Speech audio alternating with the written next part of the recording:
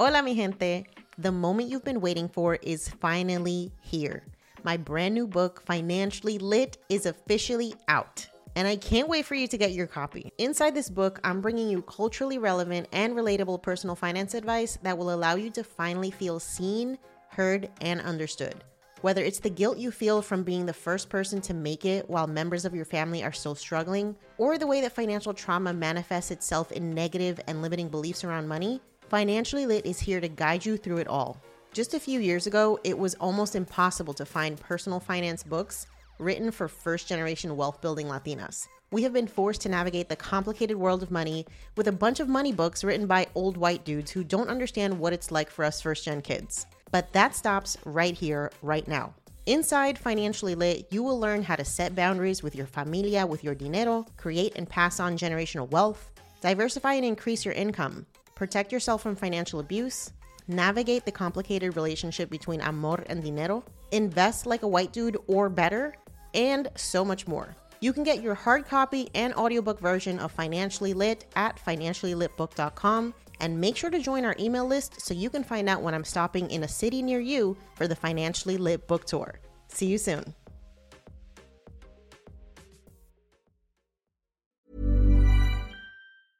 I'm Sandra, and I'm just the professional your small business was looking for. But you didn't hire me because you didn't use LinkedIn Jobs. LinkedIn has professionals you can't find anywhere else, including those who aren't actively looking for a new job, but might be open to the perfect role, like me.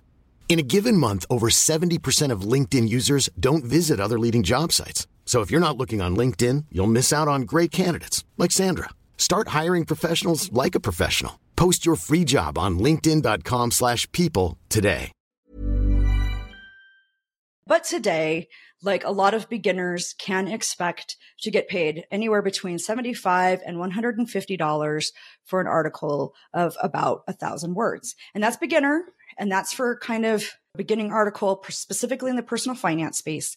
My rate starts closer to $450 to $500 for an article of that length. And then if you want me to actually interview sources, it's going to cost more. So it just sort of depends on what you're doing. It's still to some degree the Wild West out there. And it also depends on the niche you're in and the kind of writing you're doing. If I'm writing a press release or marketing copy, then I'm getting up closer to $1 per word, because that's very specialized writing. If you're doing white papers, that's technical writing, you can get paid more. I mean, some technical writers get paid $2 or $3 per word. If you're ghostwriting a book.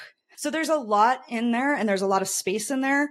And what you get depends on the outlet, the niche, the type of writing you're doing, your experience level, and whether or not you have credentials.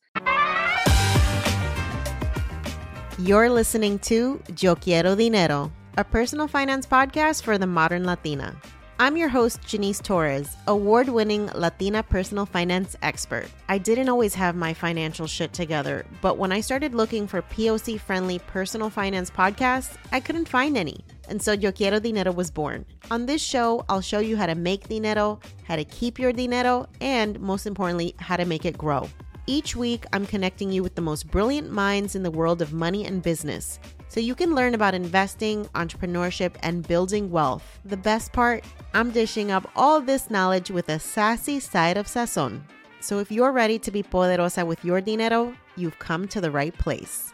Let's dive in. Before we hop into today's conversation, I want to remind you to follow us on social. If you're loving this podcast and you want more community, you want to find out more about our events and all the stuff that we have going on behind the scenes, you can find us on Facebook, Twitter, TikTok, YouTube, Instagram, and everywhere else you love to hang out on the internet. If you're loving this podcast, please take a moment to leave us a review if you listen to us on Apple. It's the easiest way to share our podcast with people that you know and love, and it helps us get discovered by amazing listeners like you. So take a moment, leave us a review, share us with your friends and family, subscribe so that you never miss an episode, and make sure to check out our blog, yoquierodineropodcast.com, where you can sign up for our email list and you'll never miss an episode. Plus, you get exclusive invitations to our live events, special discounts for our digital courses, and as always, our best personal finance tips and advice to help you be poderosa with your dinero. Thanks for listening. Now, let's get into the episode. Miranda, welcome to the show. I'm so excited to have you here. Hey, thank you so much for having me on, Eunice. I'm excited to be here. I was mentioning before we hopped on the recording that I feel like I'm hosting a legend in the personal finance space because you've literally been writing about money on the internet since it was cool. Like since before it was cool, back in like 2006. So Yeah. I'm an internet dinosaur. It is what it is. when I have the privilege to talk to people who've been doing this for so long, you have the ability to provide really like unique insight into your journey and also just how you've seen the overall space kind of evolve over time. So definitely want to get to know you and your backstory more. Let's start off with a little bit of an introduction. Just tell us who you are and what you do. Yeah. So as you said, I am Miranda Marquit. I write and podcast about money on the internet. So that's kind of the short version. I am a freelancer. So I do freelance writing. I also do freelance podcasting. So I am a freelance podcast host, which means I get paid to podcast, which is awesome. Hashtag living the dream. 100%. And so, yeah, I do have a journalism background. That's kind of how I started with the freelance writing, is that I do have a journalism background. I do have a radio background, which is why I also gravitated toward podcasting. So those two things kind of meshed together. And then a couple of years ago, I decided that might as well get something that looks like I know what I'm talking about when it's about money. And so I went ahead and completed my master's of business administration. So I have an MBA. So there's a lot going on there. And I like to think, though, that where most of my money knowledge comes from is the fact that when I first started writing about money, I didn't know anything about money other than I should save some money. I should spend less than I earn. And I didn't know anything about investing. I didn't have any sort of philosophy around money. It was just kind of doing what I was told I was supposed to do by my parents. And so having this opportunity and having somebody kind of dump personal finance in my lap forced me to speak with experts, do my own research, and then start doing my own experiments and then develop my own money style that fits with my life. So it's been a fun journey and it's taken the better part of 2 decades, but here we are. Yeah, I love that. And there's so much to dive into that. So let's start off with your money story. As a kid growing up, what were some of the messages that you got about money?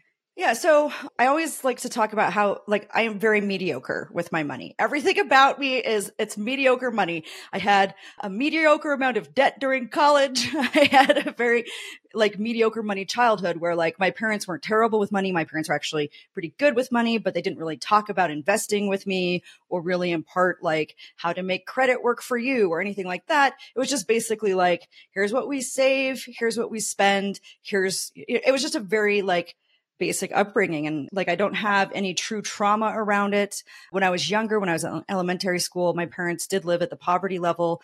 But by the time I graduated high school, my dad had gotten a new job. We were living the upper middle class lifestyle. And so, but the story I told myself was more along the lines of these are the things I'm supposed to do.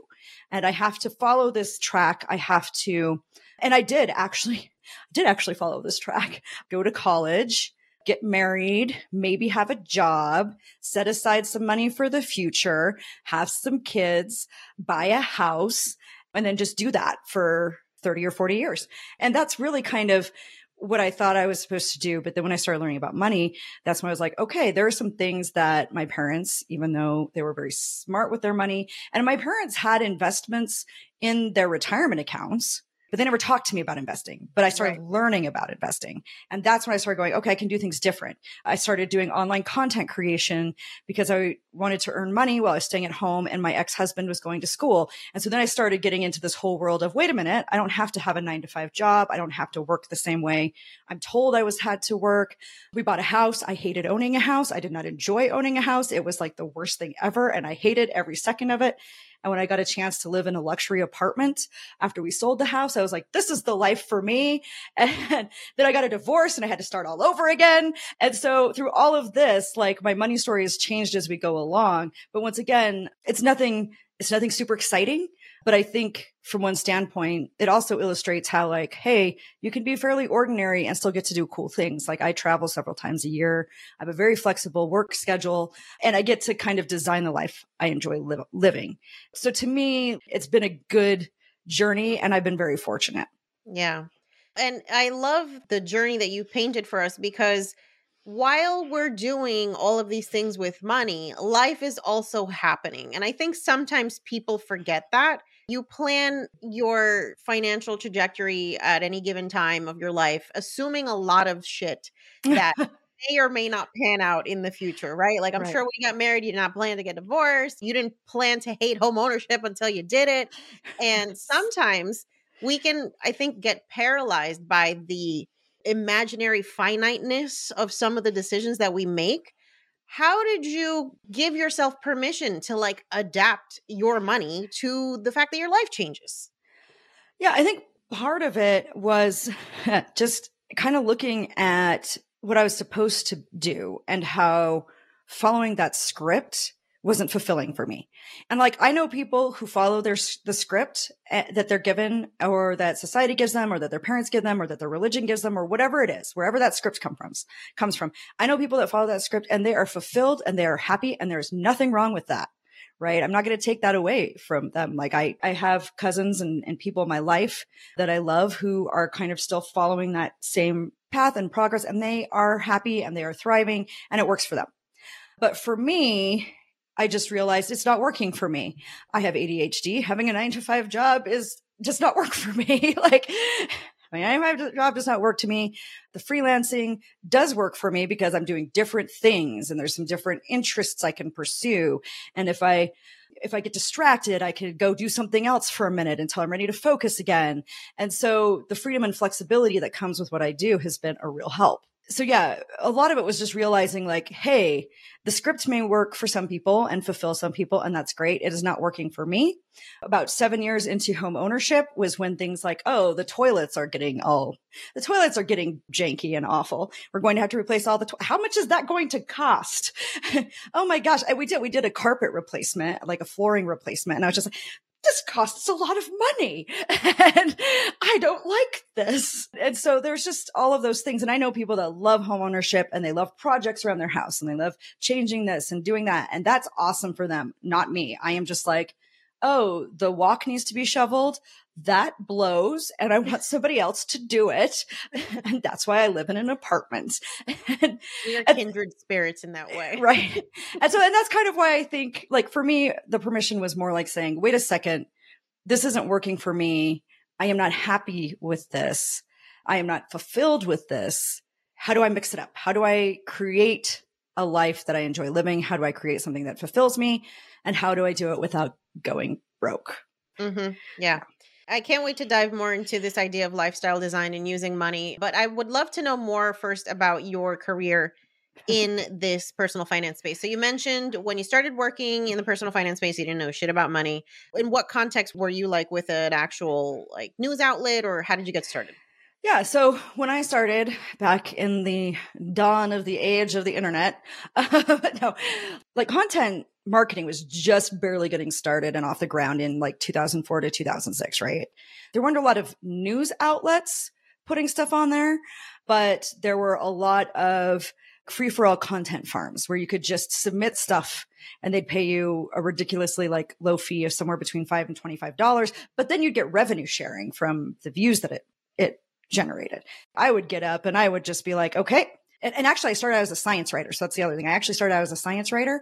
So my first gigs were from J School. I had a friend who went to work as an editorial assistant at Discover Magazine. And so he tossed me some short front of the book pieces for Discover Magazine. So that wasn't online, that was print, but he tossed me a few of those so that I could like earn a little money. I started writing for physics.org, was getting on there and trying to do like sciencey things and get the science out to people. And so I was originally a physics major.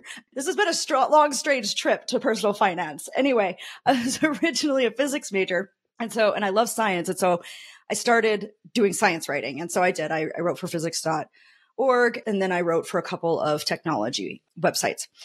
And to kind of fill in the gaps, I would go to these content mills and content places to just churn out, like I'd finish the client work. If I still had time available for writing, like if my son was still down for his nap or if he was at preschool, I would just like churn out a couple of these crappy articles, submit them, get my instant pay, and then wait for the recurring revenue to roll in. And one day somebody who was on one of these platforms noticed that I was very consistent in posting because I needed the money. And so I was posting between 1 and 3 articles per day, depending on how it all worked. And so she noticed that. So she messaged me through the platform and said, hey, I am looking for somebody who is consistent and reliable and mostly facts checks their stuff. Because I mean, this was the Wild West. People were like, the Grand Canyon is in Colorado. It's like, oh my gosh. She's just like, you're accurate. You're consistent. Blogs are going to be the next big marketing thing. Like we all are like today in online content recognition. We're like, yes, obviously blogs are part of online content marketing. It was not the case back in the day. Like WordPress didn't exist. So she's just like, well, we have a retirement company that we are going to provide content for the corporate blog. And then we have a Forex market maker that wants content. And she's like, I would like you to provide this because we need somebody who can get on there and post every day. And they were offering better pay than I was getting in the content mill. And I was like, yeah, I was just like, just as you know, I don't know anything about money. And she's just like, well, you're right about science. I've seen some of your stuff. She's like, you're right about science and money. It's all just math. You'll be fine. And she's like, you have a journalism degree. You could research this shit. It's going to be fine. And so I was like, okay, we'll give it a try. And that's how I started writing about personal finance. And then somebody found, and then from there, this business website for business owners found what I was writing about retirement. And they wanted somebody who was like, okay, well, we want you to write about personal finance for business owners. We don't want you to write about business, but we want you to provide personal finance for people who own their own businesses. And so then that's how I started writing for there. And it just sort of snowballed and more people saw it was easier for people to see my stuff because there was a lot less stuff on the internet. Kind of from there, it just sort of snowballed. And then we had the rise of individual personal finance blogs. And once those guys started making a bunch of money, they wanted to outsource some of their writing. So then they would hire me to provide content for their blogs. And I think somewhere around 2010 or 2011, a few of us looked around. We looked at everything that I was ghostwriting and also everything I had my byline on. And we were going, I think maybe 50% of the personal finance content on the internet is written by Miranda. Oh my gosh. We were just like, it was crazy. Now, of course, I'm just a drop in the bucket because there's so many websites. There's so much content out there. There's so much going on, but it's just been fascinating. Yeah. And so at what point did you decide to now become like your own brand, right? And your own expert versus contributing to other platforms? Yeah, so I still contribute to other platforms, but yeah, no, I had been writing for other platforms without my own real blog. Like I had a basic portfolio site where I was just like, MirandaMarquit.com, here's links to my stuff. But at the first FinCon in 2011 in Chicago, when I met Tom Drake in person, because we'd been like corresponding online together for a long time. But when I first met him in person, he's the one that said, hey, you should know that you have a personal brand. People in this space know who you are. They know who you are as a person, and you should probably start your own personal finance website. And you should probably write about money on your own and like start developing your own like kind of philosophy. And I was just like, okay.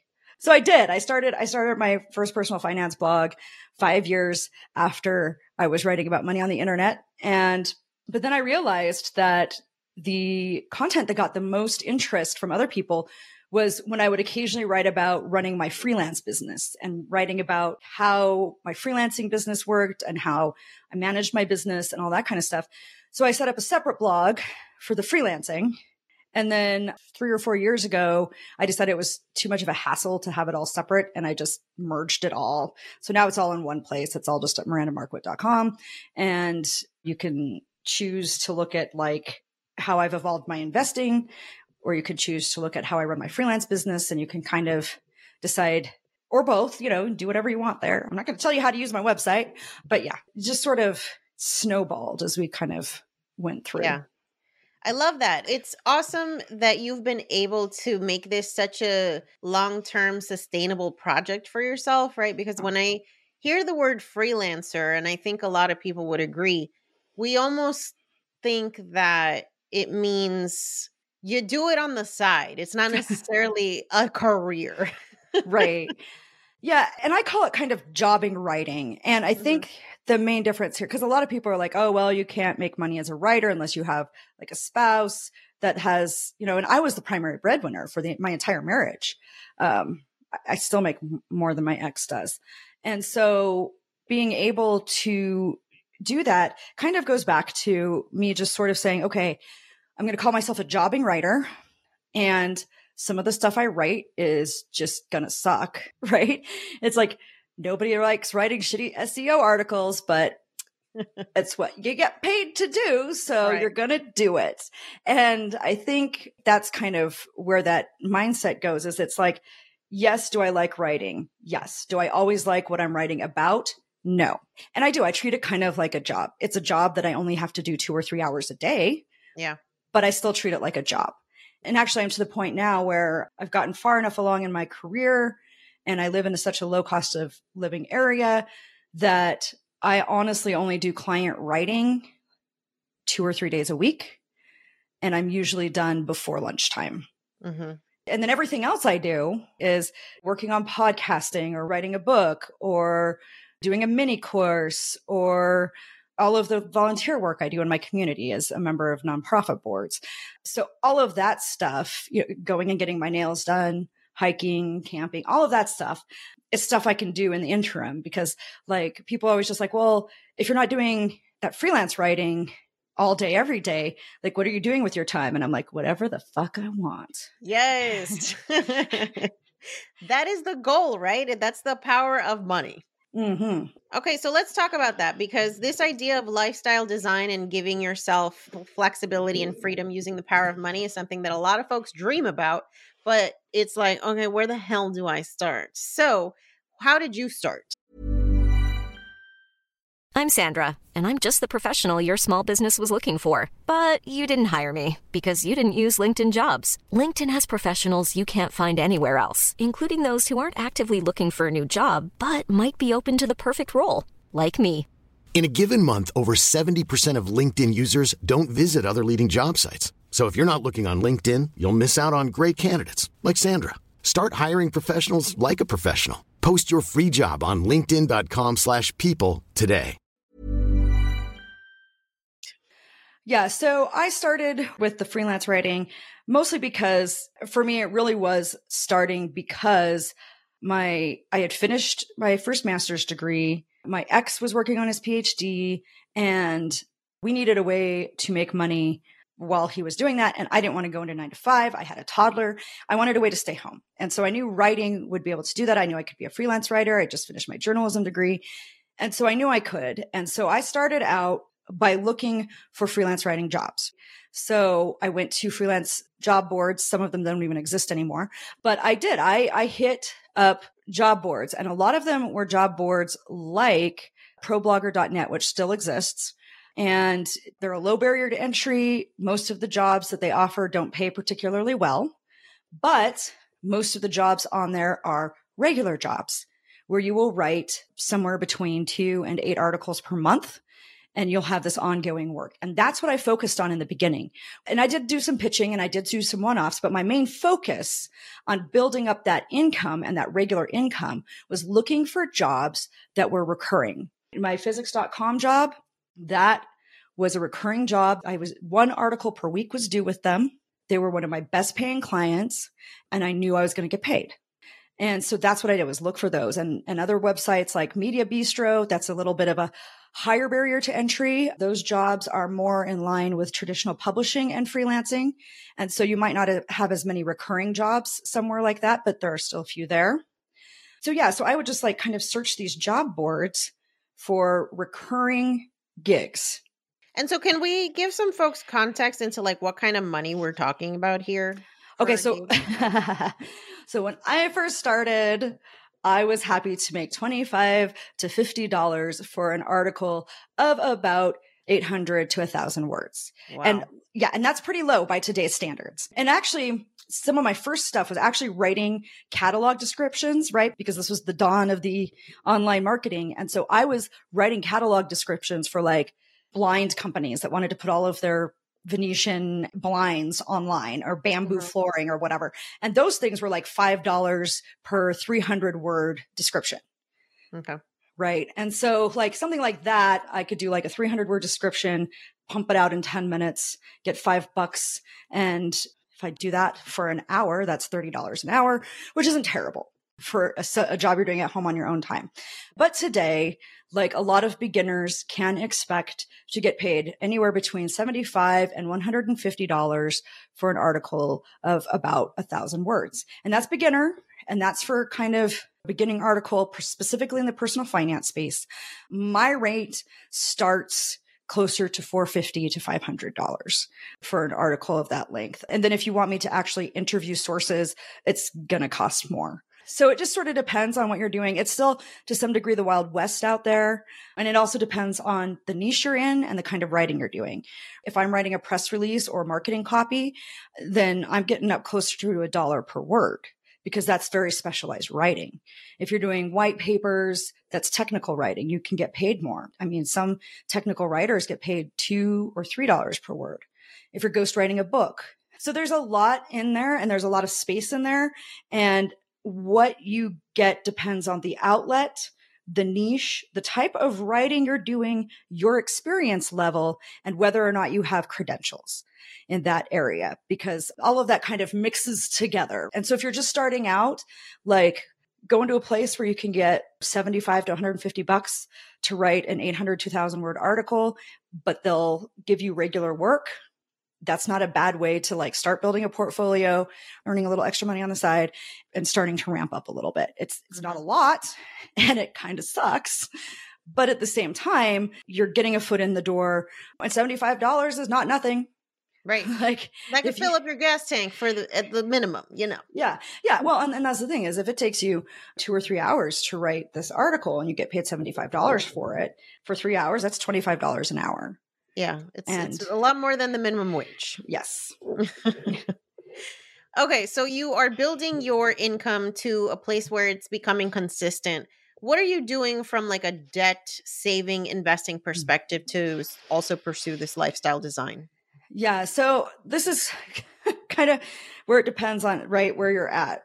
For me, I was fortunate in that when I first started freelancing, my ex and I decided the priority was for me to stay home and try and make this freelancing work. And we were willing to take student loans for his PhD until I could get it to work. And so we went ahead and used his student loans to cover most of our expenses. And then whatever I made was like the wants money. So that's kind of how we structured it. We went ahead and said, okay, student loans are a tool that we can use to help with that. 2 years in, he got a fellowship. And so he started getting a stipend and didn't have to pay tuition. And so we didn't need the student loans anymore. So that was nice. So I think that's one of the things that we did look at. Now, we did end up with some debt. We had moved a couple times.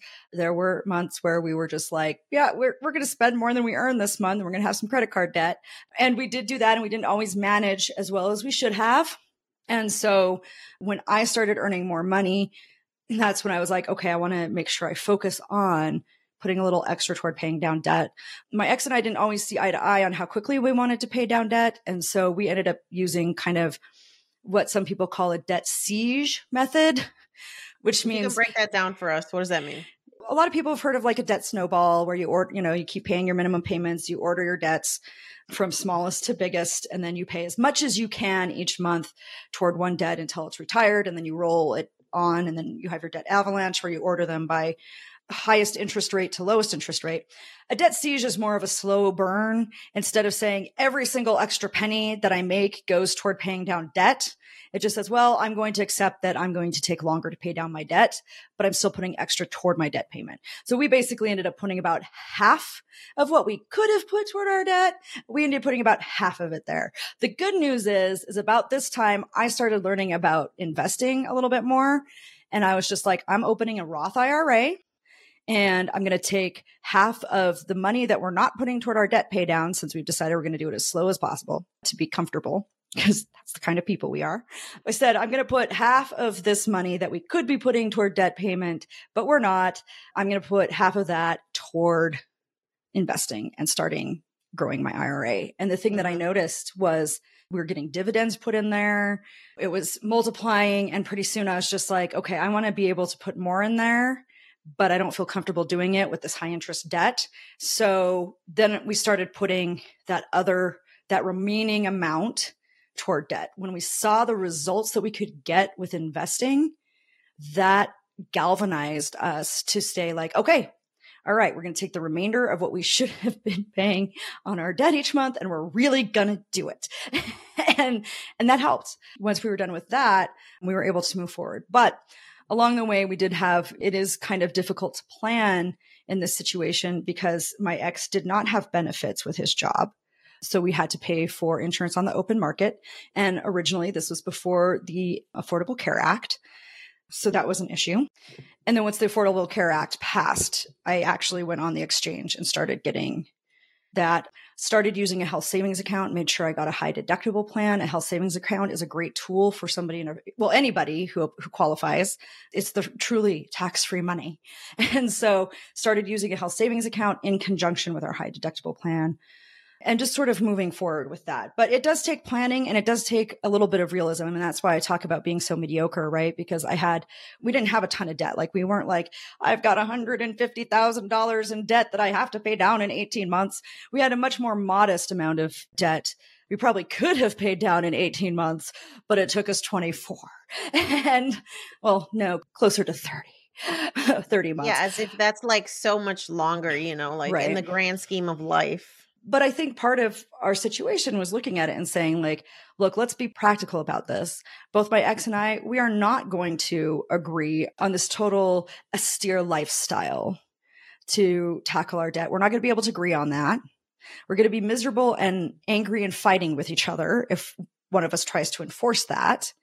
Plus, we've got a son, and I'm not going to deny him the opportunity to play baseball because we are tackling our debt. So we just took a very practical kind of realistic approach about it and said, okay, how can we manage this? How can we make progress toward paying down our debt and building up our assets? How can we make progress without completely depriving ourselves? Because one of the things that we learn right through money psychology and any type of psychology is once you start completely depriving yourself, you get to a point where you just can't anymore. Yeah. And then you binge. Sabotage begins. Exactly. Yeah. I love the measured approach because it's just like knowing who you are, knowing your personality, knowing the way that you interact with money, like going to the extreme you knew was not going to work. And it's just like, why am I even going to set up myself for failure? Like, let's just be realistic. And that's kind of how we approached it. And even today, I still kind of approach things that way. Obviously, like the debt I have is I buy new cars with low rate. That is sacrilegious in the personal financing community. I do. And I get those fuckers for 5 years and I don't pay it off early. No, because I look at it and say like, okay, what are the tools I have at my disposal for the things that I want to have? And so like I've done this twice now with new Subaru Outbacks.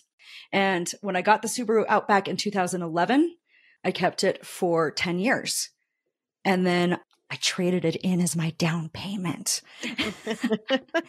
and got a new one in 2021 and used dealer financing at a low interest rate. It wasn't an amazing interest rate like some people like get their little whatever, but it's a 2.49% interest rate.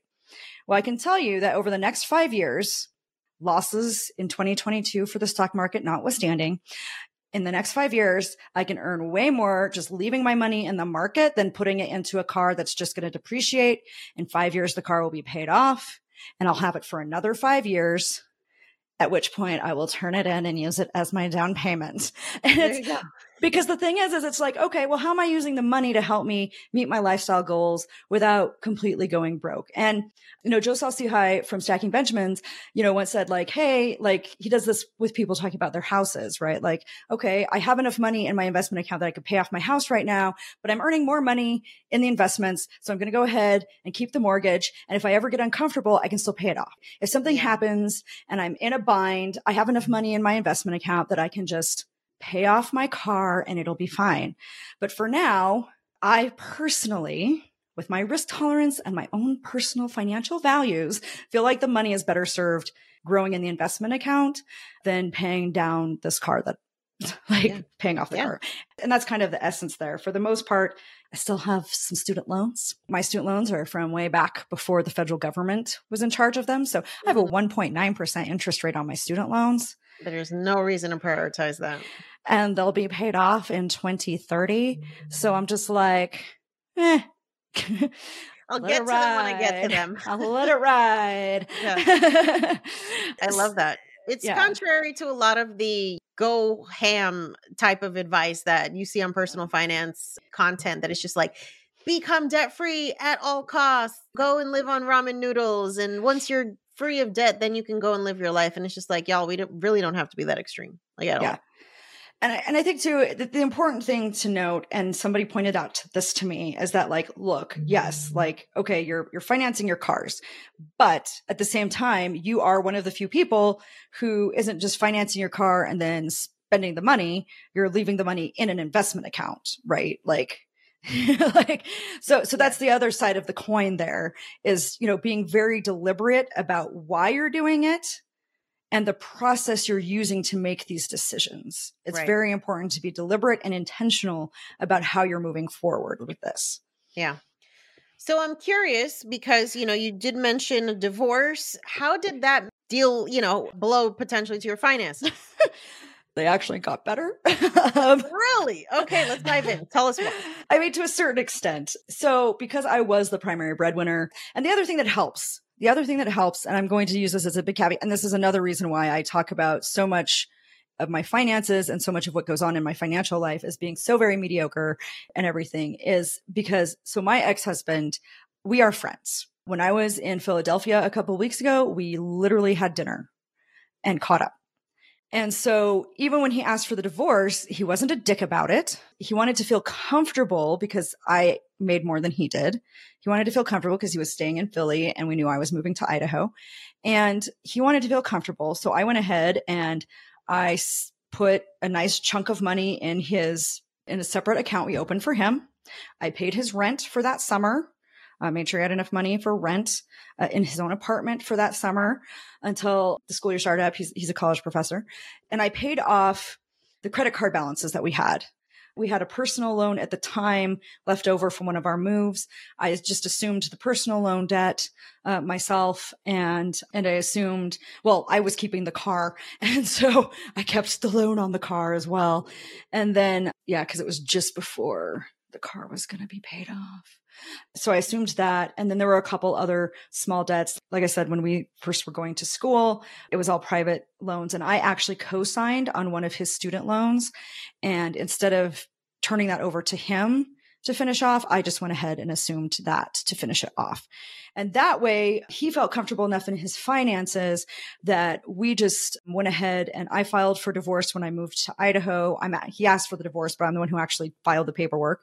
But I filed for divorce in Idaho because Idaho makes it very easy. If you've already split all of your assets and you already agree on child issues, they basically just rubber stamp you. And it was very easy. He didn't ask for alimony. We just got the minimum required by statute for child support that he sent because I had my son the whole time. It was just very easy. And so even though I assumed some of these debts and left him with a clean slate, it was all debt that I could afford and that I didn't have a hard time affording. It was all very low interest debt. None of the debt was above 6% interest rate. So I didn't bother with it. And then I took out another small personal loan to cover my moving costs to move from Philadelphia back to Idaho and get set up in Idaho. Because like for me, getting a low rate loan of 7% or less, for me, that meant I could leave my money growing long-term in the stock market. Did I have enough money in the market in my various accounts to cover these things and pay them off? Yes. But they were low. And I was like, no, I'm going to keep the money in the market doing its thing long term because I can handle these payments. And if I ever feel like I'm ready, then I can do something else. I can change what I'm doing with it. Yeah. So that's kind of how that went. The biggest impact it actually had was a stupid mistake I made just a few years ago, because instead of paying off the debt that I kept, I was like, you know what? I'm going to do the things. So my ex and I have different values when it comes to spending. Like one's not right or wrong. I prefer travel and experiences. He likes to stay at home. He likes buying things. He likes to have the big TV and all that kind of stuff. And there's nothing wrong with that. It's just two different priorities. And so he never wanted to travel when we were married. So I did. I took the opportunity the couple years after the divorce to be like, okay, instead of paying off this debt, I am going to go on a Viking River cruise with my son. I am going to go on a 2-week trip across Canada. I am going to do these things. And so after I'd done these things, I was like, okay, I should probably consolidate this debt and address it. And so got one of those offers in the mail that was like, consolidate your debt at 3.5% and blah, blah, blah. And so I called, they said, sure, we'll send you the paperwork. And I didn't read the paperwork properly. I just signed. It turned out it was a debt settlement program. That's how they switch you out, babes. And I actually wrote about this and actually talked about it as well on CNBC. And then I actually wrote about it for my own blog. So it's out there. You can read about my stupidity and how I didn't pay attention to the details. And I just went ahead and electronically signed the paperwork, sent it back. And then about, I don't know, like a year, 18 months later, I think I'm making payments, right? Like I'm making payments. I think like, yes, we've consolidated this debt. We're about done. Hooray, hooray. And I get a notice that I'm being sued for what I owe. And I was like, what? Oh, shit. What happened here? So I went back. I was like, no, this is one of the ones that's included in my debt consolidation loan. This isn't right. I'm making payment. Like this should have been paid off. And then I went back, I reviewed the paperwork, I looked at everything and I went, oh, well, shit. And I hadn't been checking. And that's the other thing I hadn't been doing is I'd left off because I was like, well, I don't need credit anytime soon. So I'd left off checking my credit report.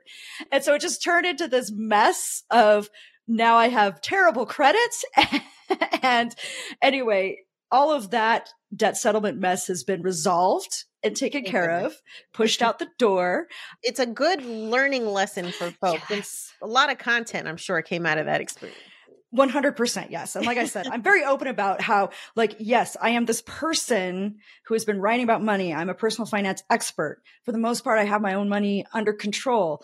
But if you're not paying attention, if you don't read the fine print, then that's how they get you. Then this happens. And this is especially something, just kind of side note, for neurodivergent people to be aware of, right? I have ADHD. I thought something was happening the way it was supposed to happen. I didn't read through the stuff. I was busy. I was distracted, didn't do what I should have done, and just electronically signed all of the documents without properly paying attention to detail.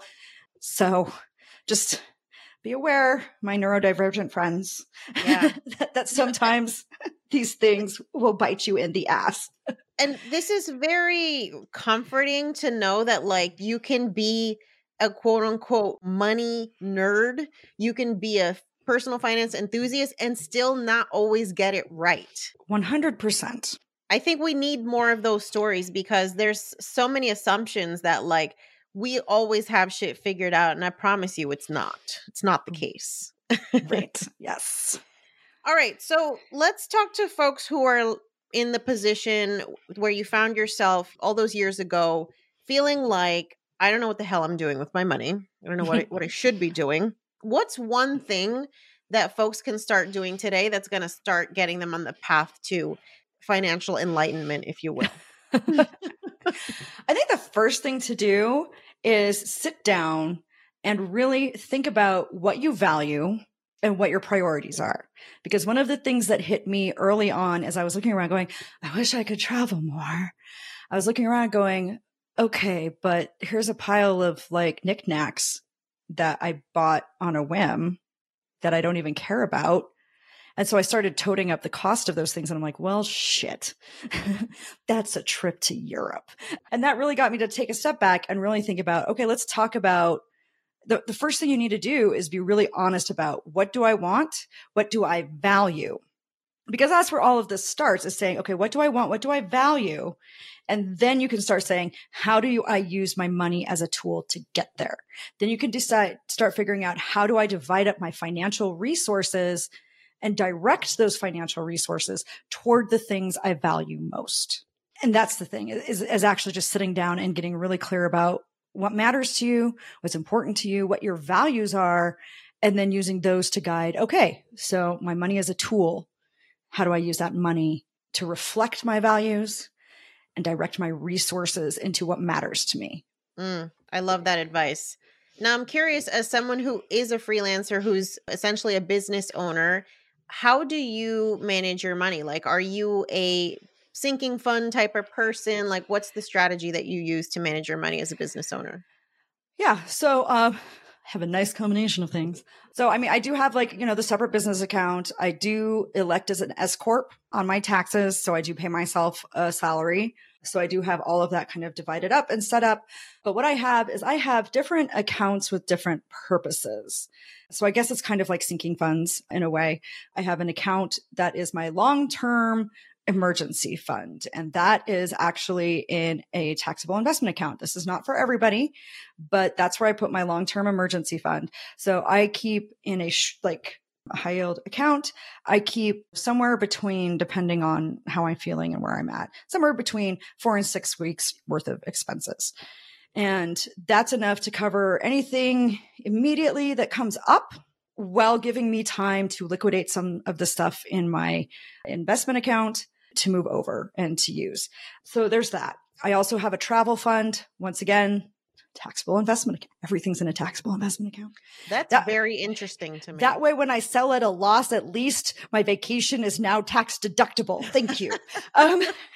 Wow. Okay. I am taking notes here. When no, seriously, like at 22, when there was a big dip, I was like, well, I've been doing some travel. Yeah. I put the travel on a rewards credit card, get my little pointy points, and then I sell the investments to pay off the credit card.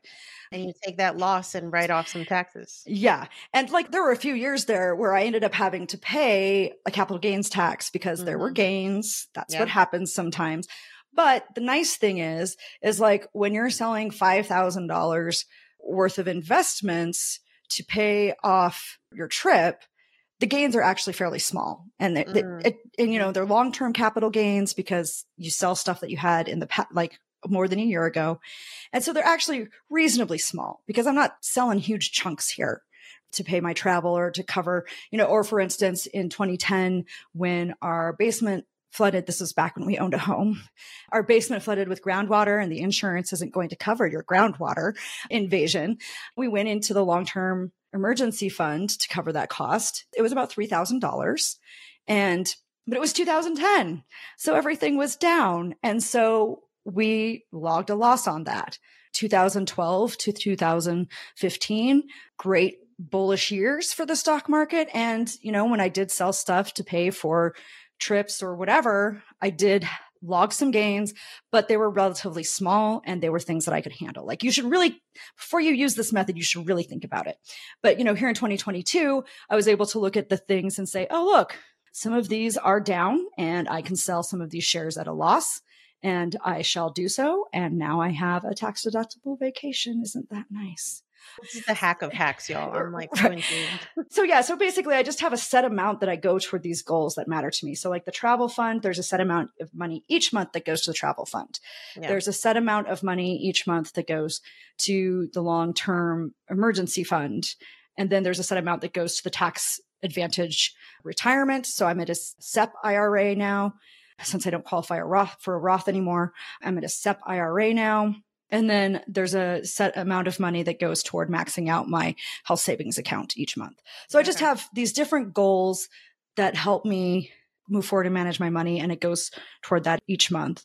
And then you're setting aside money for taxes as well, obviously. Too. Yeah. So the nice thing about having the S Corp election is I actually use Gusto to manage my payroll. And so they actually take the taxes out of my paycheck. So they pay, I pay $45 a month, but they handle my state taxes because I have unemployment insurance. If I wanted to lay myself off, I could collect unemployment at this point, but they handle all of that. They handle the state and the federal taxes and they pay it and they take care of all of that administrative stuff. But yes, before I took the S Corp election, I set between 25 and 30% of my paycheck each month to pay taxes. And that's kind of a general rule of thumb that you'll hear a lot of creators talk about is between 25 and 30% each month to cover your state, local, and federal taxes. Yeah, that's really insightful. Thanks for sharing. And it's always so interesting to see how different people create this whole financial system. So very, very insightful. Now, I know folks are going to want to find out so much more about you, about freelancing, about using money for lifestyle design. So I'd love for you to tell folks how we can interact with you, where we can find you, and maybe what are some of the latest projects that you've been working on. Yeah, so you can find me at mirandamarquit.com. I'm also on Instagram and Twitter at mmarquit. So not my full name, just mmarquit. So those are kinds of the places where I'm most active. And then recently released the second edition of my book on beginning freelancing and how to start freelancing. I did that back in June of 2022. It's the second edition. It's almost twice as big as the first edition, and it has a lot of updates, a lot of new stories, and a lot of new ways to move forward because freelancing changed so much. I released the first edition of the book in 2013, so almost 10 years ago. And so I released the second edition. So it's updated. It has extra content and extra helpful hints that reflect what has changed. So go ahead and grab that. And then I am also working on a Kindle Vella. It's whatever. On solo travel as a woman, a lot of people have asked me about how do you travel solo? You probably know a lot about now since your situation changed. I'm obsessed. I love it. Everyone can do it. Yeah, it's wonderful. It's fabulous. A lot of freedom there. You don't have to worry about making sure some dude is happy. Do what you want. So I have that. It's not done yet, but like you can read the chapters that are there or whatever. And then finally, I do have a mini course up on Gumroad because I'm lazy. So I just use Gumroad because I'm lazy. But I do have a mini course up on Gumroad about how to build and maintain a travel fund because a lot of people ask me about that. A lot of people ask me about my travel fund specifically because I do use it to travel so much. So yeah. We'll make sure to link all of those resources in the episode show notes. And I think I want to close out with this question for you, Miranda. Okay. As someone who is in the process of writing my first book and definitely experiencing bouts of like, why the fuck am I doing this? How can I continue to keep writing? I'm exhausted. Where are these ideas going to keep coming from? How do you get past writer's block or creative block? Because I can imagine that happens for somebody who literally makes their living writing. Yeah, it can get rough. I think one of the biggest things for me when it comes to overcoming writer's block specifically is to take a break. I mean, you probably hear this a lot. This is like one of those common things to do. Like some people are like, just like power through, write shitty things, and then you can fix it in the edit later. I personally find that trying to power through, I just get distracted more and find myself like annoyed and on the phone anyway, like, checking Facebook or whatever. And so what I normally do is I just take a break and I go for a walk. So for me, being outside helps get things going. Movement helps get things going. I think everybody has their own thing, but for me, being outside and having movement helps. And so I will take a break. I will put on a fun podcast that I like to listen to, not a serious podcast. And it has nothing to do with whatever it is I'm working on, just a fun podcast. And I'll go out and I will take a walk. And when I get back, I'm either in the mood to write or I'm like, nope, it's really not happening. And so I get a good night's sleep and tackle it fresh the next day. And part of doing that, if you are a freelancer or if you're on a deadline, is making sure that you build in time to be early, right? So the deadline I put for myself in my own schedule for articles I'm writing or deadlines that I have is actually between 2 and 3 days ahead of when it's actually due. To give yourself some of that breathing room just in case. Yep. And that gives me breathing room to say like, it ain't working today. I'm gonna go to trivia tonight and drink some wine and have some cheese and get a good night's sleep. And first thing in the morning, this is the first thing I'll work on. Yeah. I love that flexibility that you build into your schedule because the procrastination sometimes can be our worst enemy. And I think that definitely shuts things down way more than just giving yourself a break. Oh, 100%. Yeah.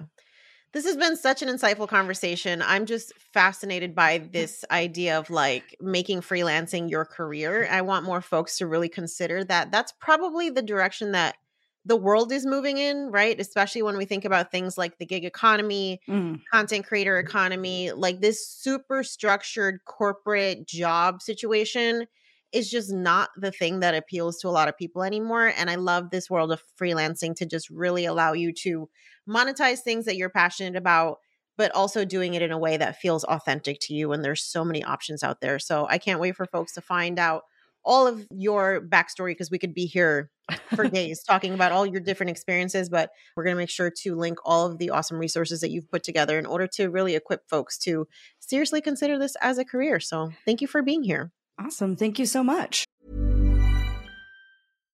If you're looking for plump lips that last, you need to know about Juvederm lip fillers. With Juvederm Volbella XC and Juvederm Ultra XC, your lip look, whether it's subtle or bold, can last up to 1 full year with optimal treatment and no additional maintenance. Find a licensed specialist and see if it's right for you at Juvederm.com today. That's JUVEDERM.com. Add fullness to lips in adults over 21 with Juvederm Volbella XC or Juvederm Ultra XC. Do not use if you have severe allergies or a history of severe allergic reactions, or if you're allergic to lidocaine or the proteins used in Juvederm. Tell your doctor if you have a history of scarring or taking medicines that decrease the body's immune response or that can prolong bleeding. Common side effects include injection site redness, swelling, pain, tenderness, firmness, lumps, bumps, bruising, discoloration, or itching. As with all fillers, there's a rare risk of unintentional injection into a blood vessel, which can cause vision abnormalities, blindness, stroke, temporary scabs, or scarring. For full, important safety information, visit Juvederm.com. Thanks for listening to today's episode. If you are ready to take your dinero to the next level, sign up for our free 14-page guide, The Financially Lit Latina, the ultimate blueprint for becoming poderosa with your dinero. This 14-page guide includes our best tips on money mindset, budgeting, debt repayment, career, investing, financial independence, side hustles, and more. And you can get it completely free. So to get your copy of The Financially Lit Latina, just head over to yoquierodineropodcast.com/start. That's yoquierodineropodcast.com/start and start transforming your dinero story today. Until next time, stay empowered, stay inspired, and stay poderosa.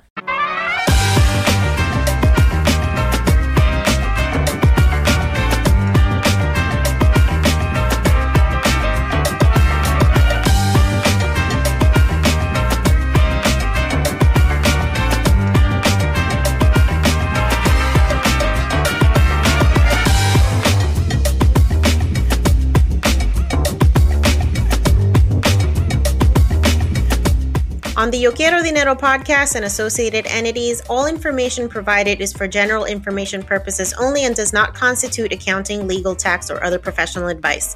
Listeners should not act upon the content or information found here without first seeking appropriate advice from an accountant, financial planner, lawyer, or other professional. We assume no responsibility for information contained on this podcast and associated entities and disclaim all liability with respect to such information, including but not limited to any liability for errors, inaccuracies, omissions, or misleading or defamatory statements. Usage of this podcast and associated contents constitutes an explicit understanding and acceptance of the terms of this disclaimer.